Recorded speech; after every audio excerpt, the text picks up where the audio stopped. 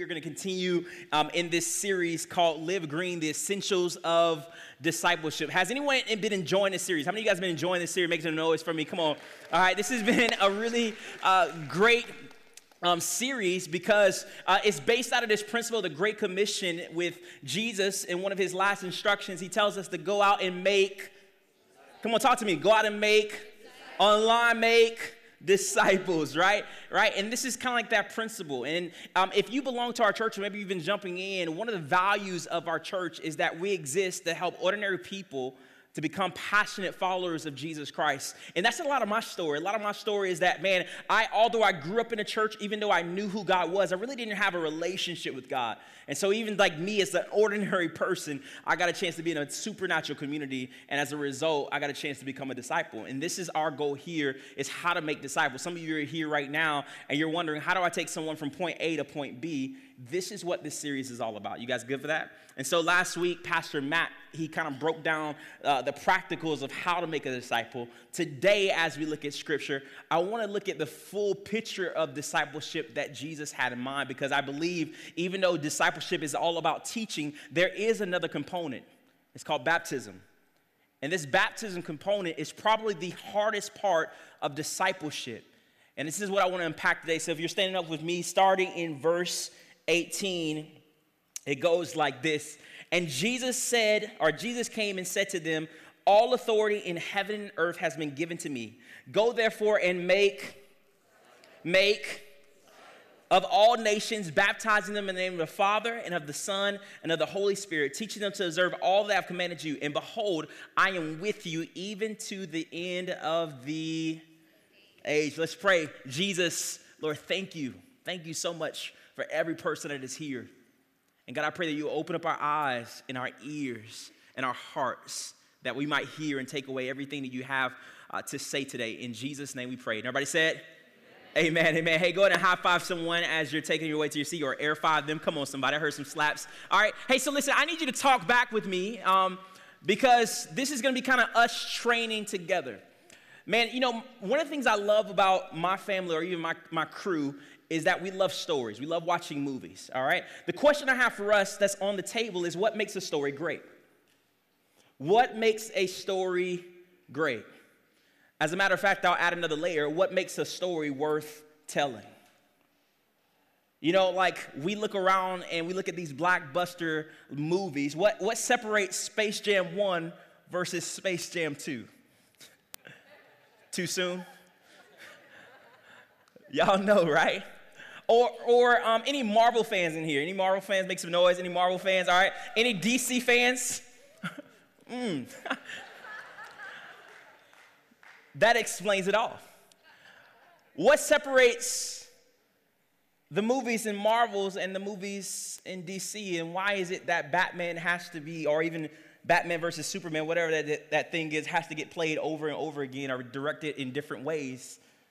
What makes a story great? Why is it that when we're telling someone to watch Star Wars, we have a certain way that they have to watch that movie, right? What makes a story great? What makes a story worth telling? I would argue that when it comes to the stories that we're telling, I will argue that at its core, the impact and greatness of a story is determined by the one who tells it. As a matter of fact, what we see is that the author can write the story, the author can write a compelling story, but its greatness and shareability is anchored to the one who tells it. What makes a story great? See, this is something that we talk about even on the blockbuster movie type things, but even down to our very lives, what makes a story worth telling? Truth moment here. I need you to be honest with me. How many of you are sitting next to someone that likes to help you tell stories? All right, anybody? This is the person where you didn't ask for their help. You never asked for their help, but somehow they can't help but help you tell the story. Anybody? Now, I was thinking about this because my wife and I, we are getting ready to have a baby human, all right? So this is We're getting ready to have a baby human. Come on, somebody. They did not stay 6 feet apart. And a lot of you guys, this has been a tough journey because my wife leads worship. And so every Sunday I'm here, I get questions like, hey, where's your wife at? And I'm like trying to make up these, like trying to be truthful. Like, she's tired or, working or whatever. But this is the reason, all right? She is having a baby human inside of us. So please pray for us that our baby is going to be healthy, boy or girl, and that they're going to be called to do some amazing things, which I really believe so. But and we've been on this journey.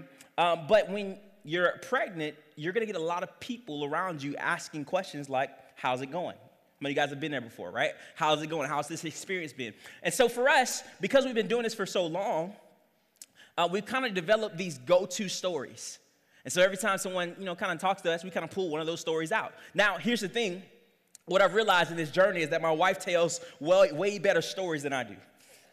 Like, my wife is a storyteller.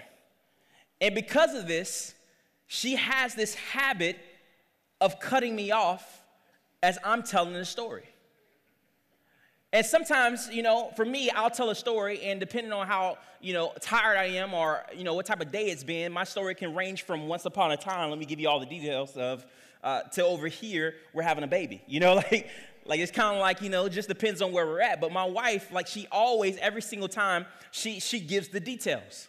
And so what she's done, and I didn't know she was doing this, but then I kind of caught on. But what she does is she lets me tell the beginning of the story. She lets me tell the intro, bringing in the setting, the character development, you know what I'm talking about? Like that person is sitting next to you, they watch, they're like, oh yeah, tell the story, right? As soon as it gets to like the punchline, what do? They cut in. And sometimes I'm like really excited about telling this story. Like I'm like, yeah, like I can't wait. I can't wait for them to get to this part, right? Only for my wife to cut in. And so what happened was, and every single time I look back at my wife and I'm like, yo, like what's your deal? And every single time she looks back at me and she says, well, Mike, you weren't telling it right. In other words, what she would say, the heart side of things, what she would say is, Mike, every single time we tell our story, because of what God has done, our story was made to be great. Don't cheap the story. Tell the story. Why? Because stories, they matter. See, stories, they matter. The stories you believe, they matter. And Jesus knows that it's our understanding of these stories that is going to shape how we feel. And how we feel about these stories is going to shape how we see. And ultimately, how we see is going to shape how we believe. Let me tell you again, like when it comes to stories, and this is what we're talking about when it comes to discipleship, the stories we believe are going to shape how we feel. How we feel is going to shape how we see. And ultimately, how we see is going to dictate how we believe.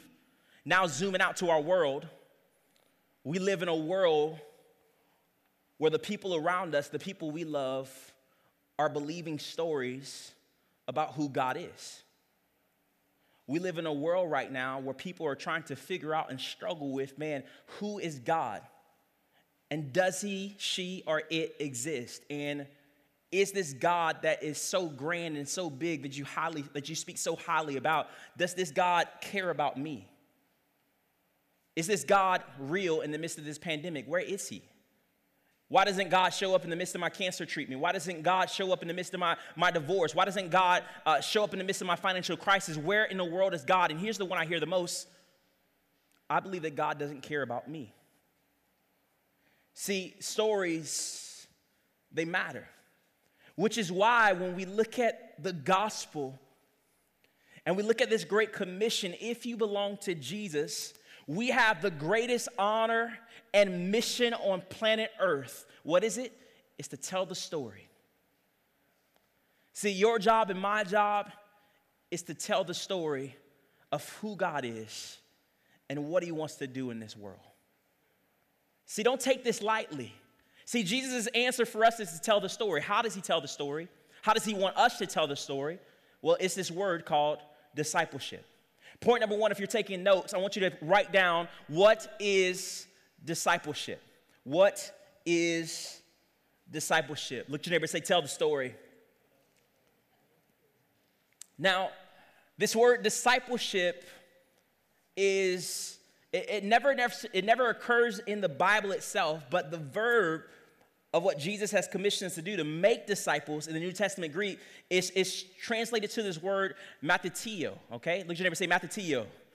Say it with me, say matheteo. All right, and this word just simply means helping others. Helping others, all right? Nothing less, nothing more, helping others. Which means if I wanted to learn how to play basketball, I would go to someone that plays basketball and I would say, hey, would you disciple me? Would you help me to become a disciple in playing basketball? If I wanted to cook, now your boy can cook, but listen, if I wanted to learn how to cook in this world, right, I would go to someone that's great at cooking. I would say, hey, would you teach me to cook? If I wanted to know all the backstories of Star Wars, right, I would go to someone that's a pro and I would say, hey, would you teach me, would you disciple me in the stories of Star Wars? You guys follow me?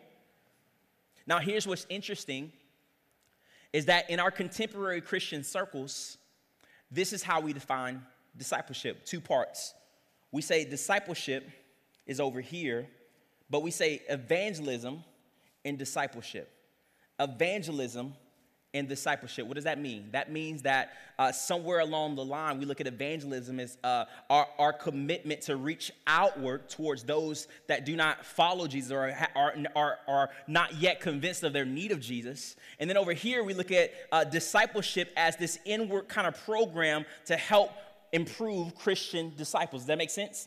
Even me growing up, I grew up in the church. And for me, when I look at this term discipleship, a lot of it I thought was based around like, hey, jump in a core group, jump in a discipleship group, join this, join that, pray, do all this other stuff. But when we look at the Great Commission, Jesus has something else in mind.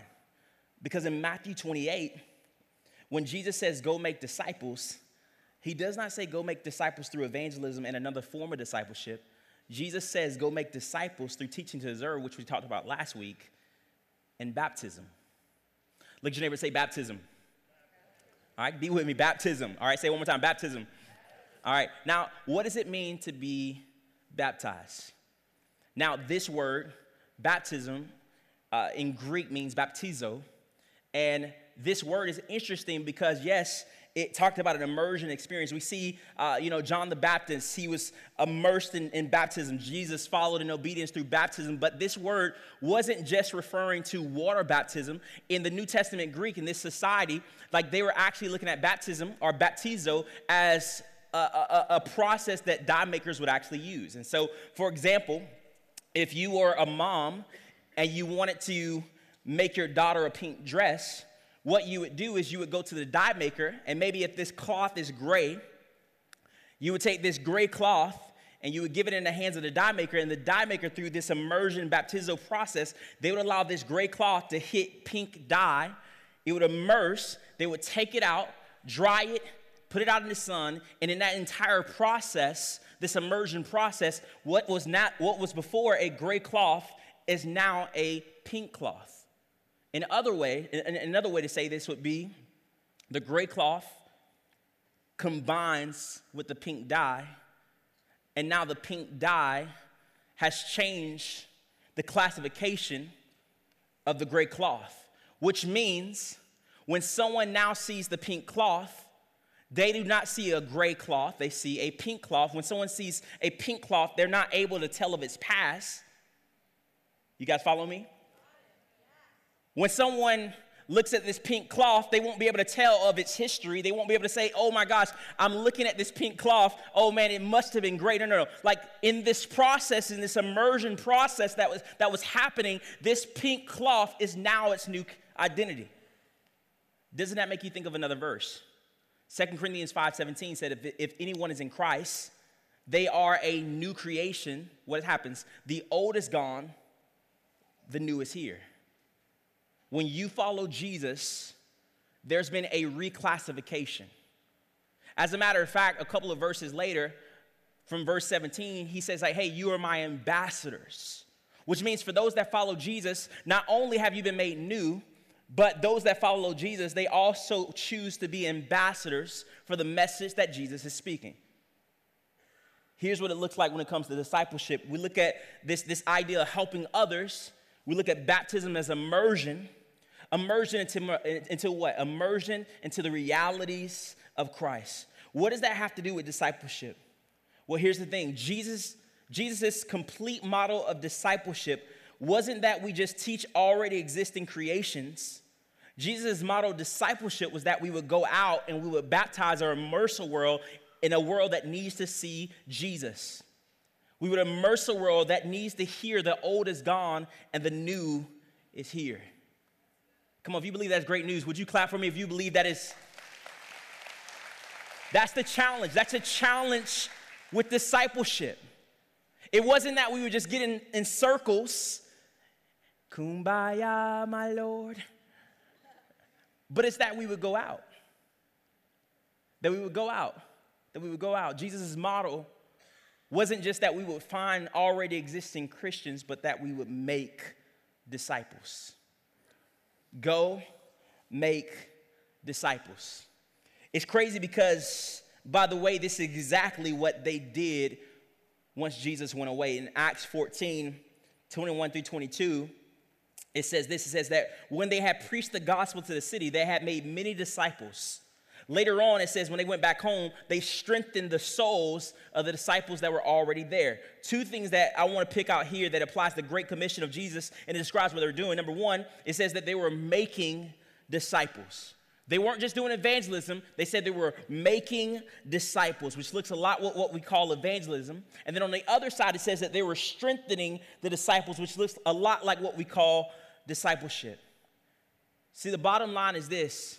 And I love how Andrea was even earlier just talking about like just the heart of like what God wants to do within our world. And so even for you guys clapping that we get a chance to be a generous church that gets a chance to open doors all around the world, here's the beautiful part of God's heart for discipleship is that according to Jesus, discipleship is always supposed to include bringing those from the outside in. Being a disciple is always supposed to include bringing those from the outside in. Here's the other challenge. According to Jesus, you can't call yourself a disciple maker if you are not making new disciples. If you are not making new disciples, you are not a disciple maker. Yes, I am not forgoing the instruction and the training up of believers as we gather together in microchurches, which I love, that we get a chance to come here and sing songs. We get a chance to come here and sing a message and go out. But the message was never supposed to just stay here. It was supposed to go out. See, go make disciples. Go. Look at your neighbor, say go. See, church, we have a story to tell. And we have a story that when received, it just breaks addictions. We have a story that when received, it breaks chains. We have a story that when received, puts marriages back together. We got a message that when received, where there is brokenness, there is now wholeness. See, this message is the most powerful message that we could ever speak or ever proclaim. And Jesus is asking us to go. Maybe you're here today and you're like, man, Mike, honestly, I don't even know if I would want to even share this message. I don't even know if God would even have this message be true for my life. Listen to me. What I love about our God is that he loves you without you having to add anything else, even Church Online, without you having to add anything else to your plate.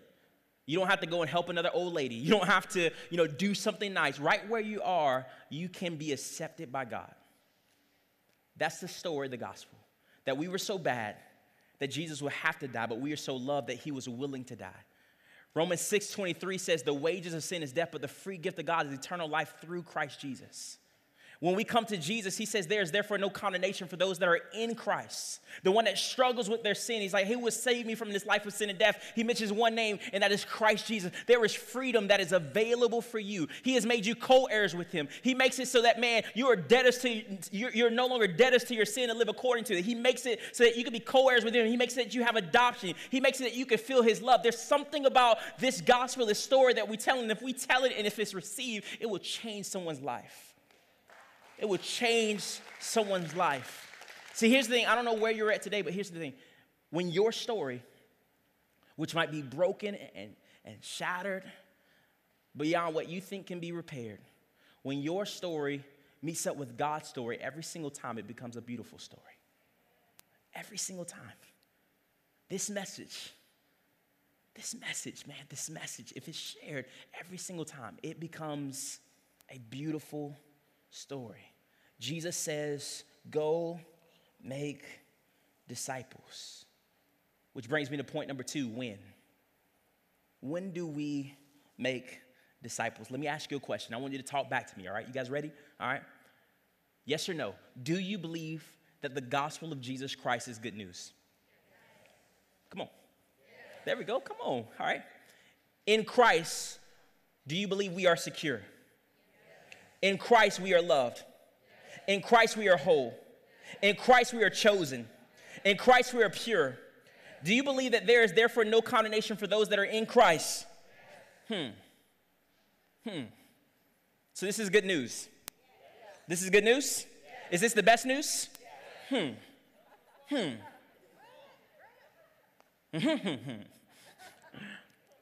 It's funny. If this is good news, nowhere else do we ask the question of when are we going to share. Nowhere else. Nowhere else. Nowhere else do we ask this question, man, when is it time? Like, for example, my friends, my circle, we love exploring new restaurants. Any foodies here? Anybody like food, right? Make some noise for me. Come on. Yeah? Like, I love food. Now, listen, if you know me, you know that I'm really picky. That's true. But I really love food. I love going to new restaurants. I love finding out what's in our area and what has just opened up. And I'm like, oh my gosh, I want to be the first to go there, to eat of it. You know, like I love those experiences, right? Now, let's just say I go to a new restaurant and I have a great experience, right? I love the meal. I'm only able to get one thing from the meal, but man, that one thing, it just tasted great. I'm not going to go home and on my way home as I'm talking to my friends, I'm not really like, oh my gosh, there's just a heaviness here. My wife was like, what's going on? She's like, man, it was such a good experience, but I just don't know when's the right time to share. Like, man, I don't know what I'm going to say. What if someone asked me, like, hey, how's the complete menu? What am I going to say? No. The moment that this experience becomes good news, I'm going to share. The moment that this restaurant is like a 5-star in my book, I'm going to text it, tweet it, post it, talk about it, and I'm probably going to bring somebody with me, right? Why? Because when it's good news, you can't help but share. Man, my wife and I were on vacation, and we happened to tune in on Church Online, and we hear Pastor Mike. And man, for those of you who have not checked out Church Online while you're away, man, it's a way for us to stay connected. All around the world we gather, but we were in D.C. at the time, and we're watching Church Online. And I hear Pastor Mike, and he's like, you know, there's this sport called pickleball. And I thought it was for old people. But Mike's one of the top people in the city. And I'm sitting there, I'm like, really, Mike? You put old people in top sport in the same sentence? Like, wow, thanks, Mike. So athletic, right? But he's talking about this idea of just me loving pickleball. A couple of weeks ago, Pastor Brooke was like, hey, man, Mike, in his love for pickleball, he's just going to, every person he meets, our entire staff, he's going to teach them how to play. He's going to give a racket, he's going to give some balls, and then say, hey, here's how you play. Why? Because when I went out to the Northside Court with one of my friends, we ended up learning how to play this sport. We got grafted in by some crew guys that was like, hey, come and play pickleball. I was like, sounds great. We ended up playing. And I walked away, and I loved this sport. And it was good on my knees. It was good on my knees, right? And here's the thing. Because I love pickleball, there was something in me that because this became good news to me, I couldn't help but share it. Share it. Even when it comes to this baby announcement, everyone knows that in the first trimester it's scary, right?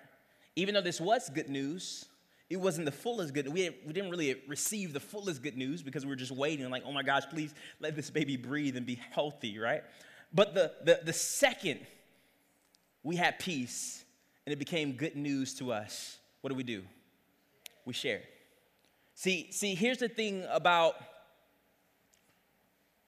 us is that if you have something valuable and worthwhile to share, you're just going to automatically share it. As a matter of fact, what I need you knowing is that discipleship is not just something that you have to learn, it's something that is already innate inside you. You are a disciple maker by nature. As a matter of fact, for me being a Gator alum, before my kid even has the chance to love the Gators, they're going to hear about the Gators. Like right now, I'm already like trying to look at like, is there white noise that's like, da, da, da, da, da, da. Go Gators. And the baby just falls asleep, right? Like, see, before they even have the chance to love the Gators, they're going to hear about the Gators. You guys see where I'm going? For some of you guys, you love baseball.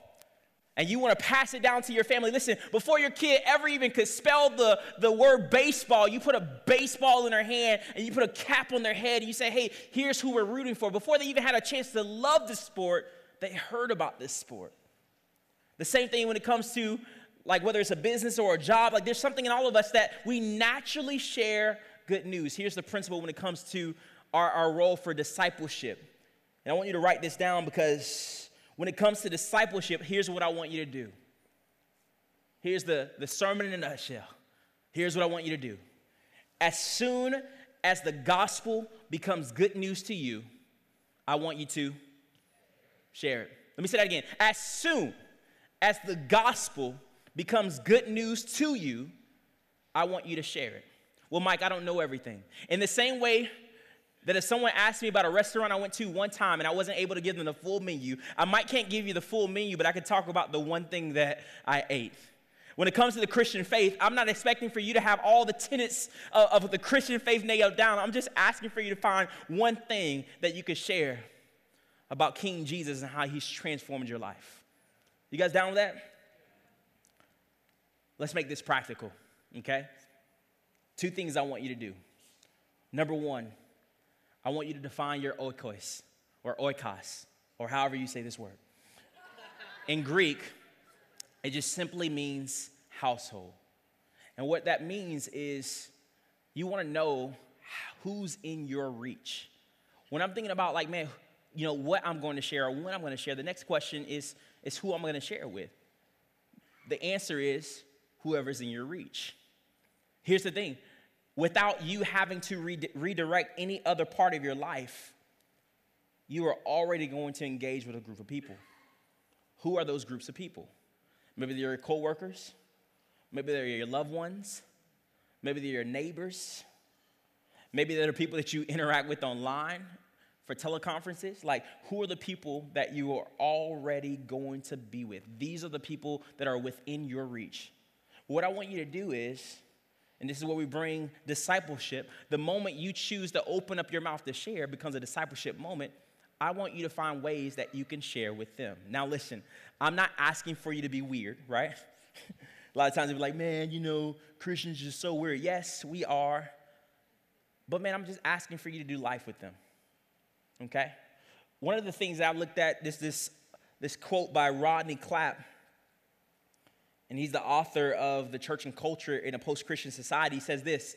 He said, it's not enough to think about evangelism as proclamation, but we must understand it once again as the earliest Christians did, as the persuading of people to become Christians and to take their responsible place as members of the body of Christ. Later he adds this. He says, we should recognize that we are inescapably communal creatures. Community may be jostled, deprived, squeezed, but it is as persistent and as hard to kill as a rattlesnake. And by doing this, we provide people with opportunities to get a taste of real, genuine Christian community. Here's my process. You have your oikos, and this is your household. These are people within your reach, okay? One of the principles that I've kind of like started using in my life is this. Consistency in a person's life is going to lead to trust. And once trust is built, leads to an opportunity to share the gospel. Let me say that again. This is important. Consistency in a person's life leads to trust. And once trust is built, leads to an opportunity to share the gospel. Listen, I know a lot of times we looked at quotes that are like, hey, preach the gospel, and when necessary, use words. Yes, I'm asking for you to use your words, but I'm also asking for you to do life with them. One of the places I used to work when I was in college was Finish Line and Lady Foot Locker. I like shoes, and so I was like, hey, I might as well work for a place. That wasn't always great, money-wise. But man, I don't know if you've ever experienced this, but have you ever walked into a store and before you could say anything, you got people that are kind of coming towards you like vultures? Raise your hand. You had that before, right? Is that a good experience or a bad experience? Bad, right? Why? Because they didn't get a chance to be consistent with you. Because they're trying to sell you a product before they're even finding out what you need. See, what I loved is when I would meet with someone, a lot of times we would get nurses from North Florida.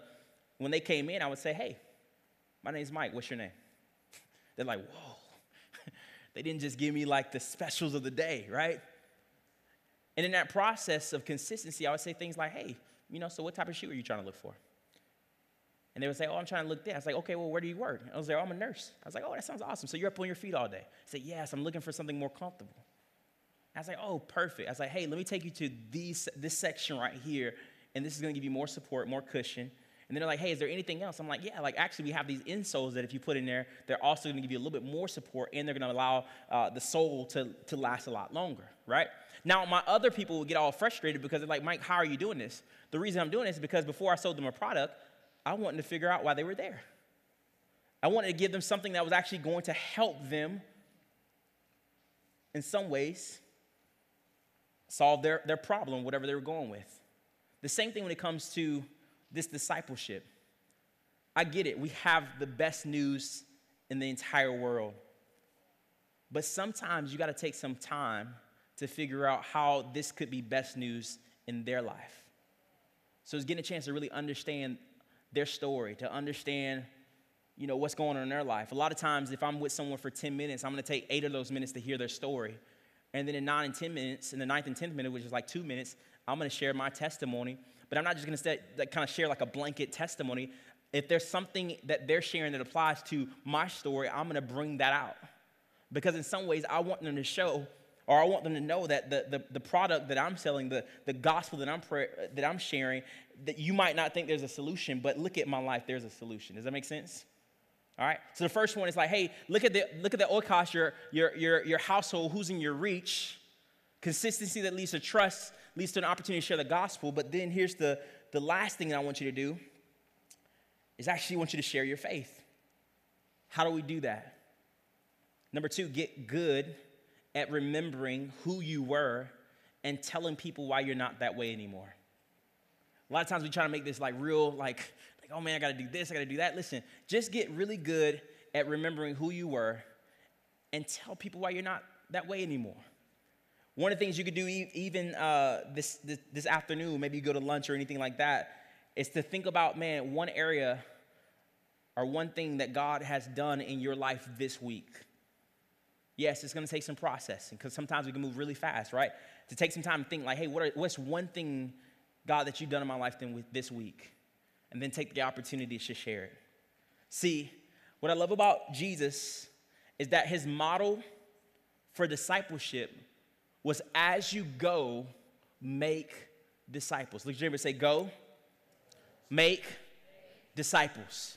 See, the way this breaks down is that if you're a doctor, you're no longer just a doctor, but you've been commissioned by God in the medical field so that the medical field can see what God looks like when he heals the sick.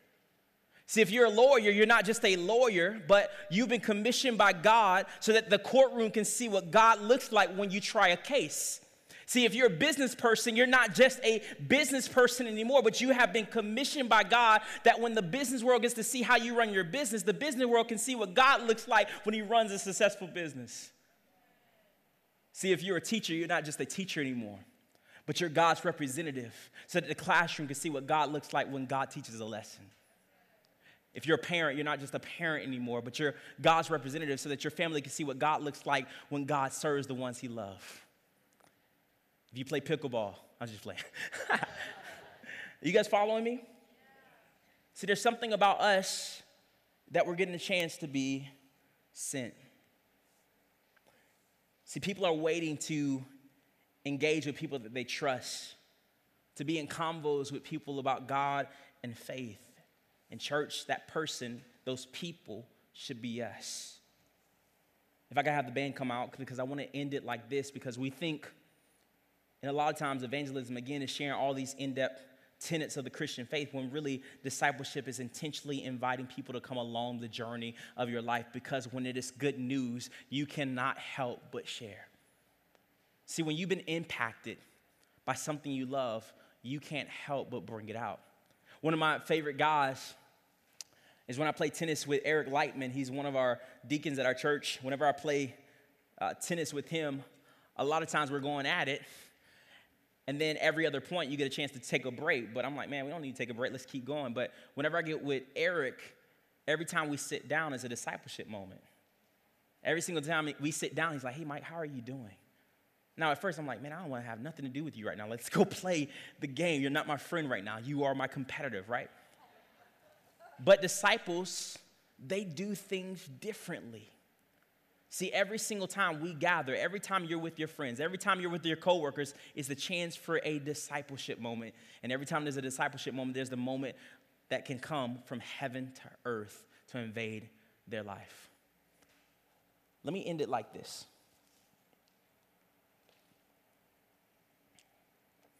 When the gospel becomes good news and worship team, you can come out. You can't help but share. But the question on the floor this morning that we have to ask honestly is if the gospel has become good news to you. See, this is a faith where maybe you can start to try to pretend this thing out. But this is not a faith where you can sustain this thing out, because you will get exposed. If you're in this moment and you're wondering, like, man, I just can't ever share, and I just find myself in moments where it's like it's just not worth sharing, and I box up or whatever. Yes, there could be fear, but you got to ask the question: has the gospel become good news to you? Because whenever it's good news, you can't help but share. You know, I was thinking about this morning, and this is really where I want to land, because even looking out here and looking online, it is my heart that all of us could be sent. But here's the difficulty of this sermon, friends, is that before the gospel can go through us, it has to go in us. Before the gospel goes through us, it has to first go in us. It's not enough to just sing songs like Jesus Loves Me, but it's internalizing inside to realize that, man, Jesus, he loves me. He loves me. I was talking to a youth pastor this week, and he was sharing about one of the kids that was in his town. He was a football player, and he ended up passing away. But before he passed away, he ended up answering one of the calls, the altar calls. He ended up giving his life to Jesus. And so when he was with the pastor said, hey, what made you want to come up to the altar? And this guy weeping, he was like, hey, before you ever preached a sermon, during worship, there was this song that says, how he loves me, how he loves me, how he loves me, how he loves me. And he's like, hey, in that moment, if you knew my story, my mom and my dad have been fighting. My dad would abuse my mom. This was kind of like a new start. We moved to a new city, didn't really know anyone. I didn't know if God loved me, but man, I get to this moment, I hear this sermon that says how he loves me. And then I just began to sing, yes, he loves me. Yes, he loves me. And so one of the challenges of the youth pastor is like, hey, go out and just tell them about how much God loves you. And he's like, well, I don't know how. He's like, how would I do it? He's like, hey, just sing the song. What impacted your heart? He's like, just sing that song. And so every day at practice, when he got around his teammates, he was like, Jesus loves me. Oh, how he loves me. And every day, people just kind of walk by, kind of, not really pay attention to him. He got picked on a little. But every day he would come back out and say, Jesus loves me. Jesus loves me. Oh, how he loves me. Jesus loves me. Oh, how he loves me. And he's telling me a story. He's like, yeah. And then one day he was on the practice field and he ended up passing out from heat exhaustion and he ended up dying. Shocked everyone. Shocked the youth group at the time, the FCA that was there. I mean, it just shocked everyone. And so this kid who was just new to town was just known for the, oh, how he loves me. And if you asked him, he would say, man, this really did nothing to the team. How was this effective to the team? Yet at his funeral, when one of the football players had to do a eulogy, with tears bawling and streaming down his eyes, he opens up the story, and the first words out of his mouth was, Jesus loves me. Oh, how he loves me. Oh, how he loves me. See, the beauty of the gospel is that before it can come through you, it has to come in you. See, I don't know where you're at today, but if you've never allowed his story to become your story, today is the day. If you've never shared the message of Jesus, if you have a gospel that has transformed your life, but you've never shared it, you have to ask the question, has it become good news to you? See, church, Jesus loves you, and he has a better story for your life than you can create on your own. This will be the last story. You know, one of the things that my wife and I have kind of developed over time because of so many different mistakes is that before we would go to an Airbnb or before we would go to a restaurant, because of so many bad experiences, it has become my mission to research these organizations to find out its reputation. So if it's Airbnb, I'm not just gonna go by the pictures on the Airbnb site, right? Don't do that, right? But I'm gonna take the address and I'm gonna go to the Google Maps and I'm gonna figure out its reputation. I'm gonna look at the reviews and I'm gonna figure out like, hey, sometimes they just kind of copy and have robots say it was the greatest food. No, I'm gonna go like 5 years back and I'm gonna figure out like, hey, what's the reputation of this place? If it's a restaurant, I'm gonna go to the restaurant and I'm not just gonna go and look at the menu, but I'm gonna go to Instagram. I'm gonna see what they have. I wanna see pictures of this food. I wanna see where it's at, right? Because I wanna make sure that the reputation, it precedes itself, right? I wanna make sure that it stands up to his reputation. See, what I love about what Jesus is calling us to do today, he says, I've received all authority on heaven and earth. Therefore, go and make disciples of all nations, baptizing them in what? The name. Well, Mike, what's the big deal about a name? Well, in some ways, this word name can be translated to mean reputation. So what he's saying is like, hey, not only are you being called to go, but your mission is to immerse people into the reputation of my name, which my name has all authority. My name can heal the sick. My name can raise the dead. My name can make your life that seems broken whole. My life and my name is on the line. He says, man, my name has all the authority on heaven and earth. My name is the one at the end of days, every knee is going to bow and every tongue is going to confess that I am Lord. My name, it saves, it redeems, it sets free. My name is what you need. Not my name, not me, but my name is the thing that can set you free. Would you close your eyes and bow your heads? Because the thing I got to ask for you today is that have you come under his name? Have you come under his name? See, maybe you're here and you've been considering Jesus. Maybe you've been investigating Jesus. Maybe you're convinced, you're ready to go all in. Let me say this, like we say in the early church, in the book of Acts, they would come to people and say, hey, repent and be baptized. Once they heard the good news and it became good news to them, they wouldn't just wait, but they would say, hey, repent and be baptized. They would follow in obedience. What does that mean? It is not only that it's baptized into his reputation, but you're also baptized into his authority. You are baptized into his family. You are baptized into his grace, which means you have new life, a new nature, a fresh start, a new heart. Like there is hope that is available to you, but all you have to do is say yes. All you have to do is say yes. Come on, close your eyes just for a second. Think about your life right now. Come on, maybe today is the day. Today is the day. Today is the day. Today is the day. Maybe some of you guys in your own heart need to say, Jesus loves me. Yes, he loves me. Jesus loves me. See, here's the last thing with every eye closed and every head bowed. And here's the last thing I want you to think about. See, Jesus, we said this earlier, Jesus has a reputation. He's known. He delivers, he sets free, he restores. See, Jesus has a reputation, but so does your sin. And I'm trying to be nice, but it's hard to be really nice towards something that is destroying you. Jesus has a reputation that will make you whole, but your sin has a reputation that will only leave you more broken. The question I have for you with every eye closed is honestly, even there online, what has your sin done for you lately? What has your sin done for you lately?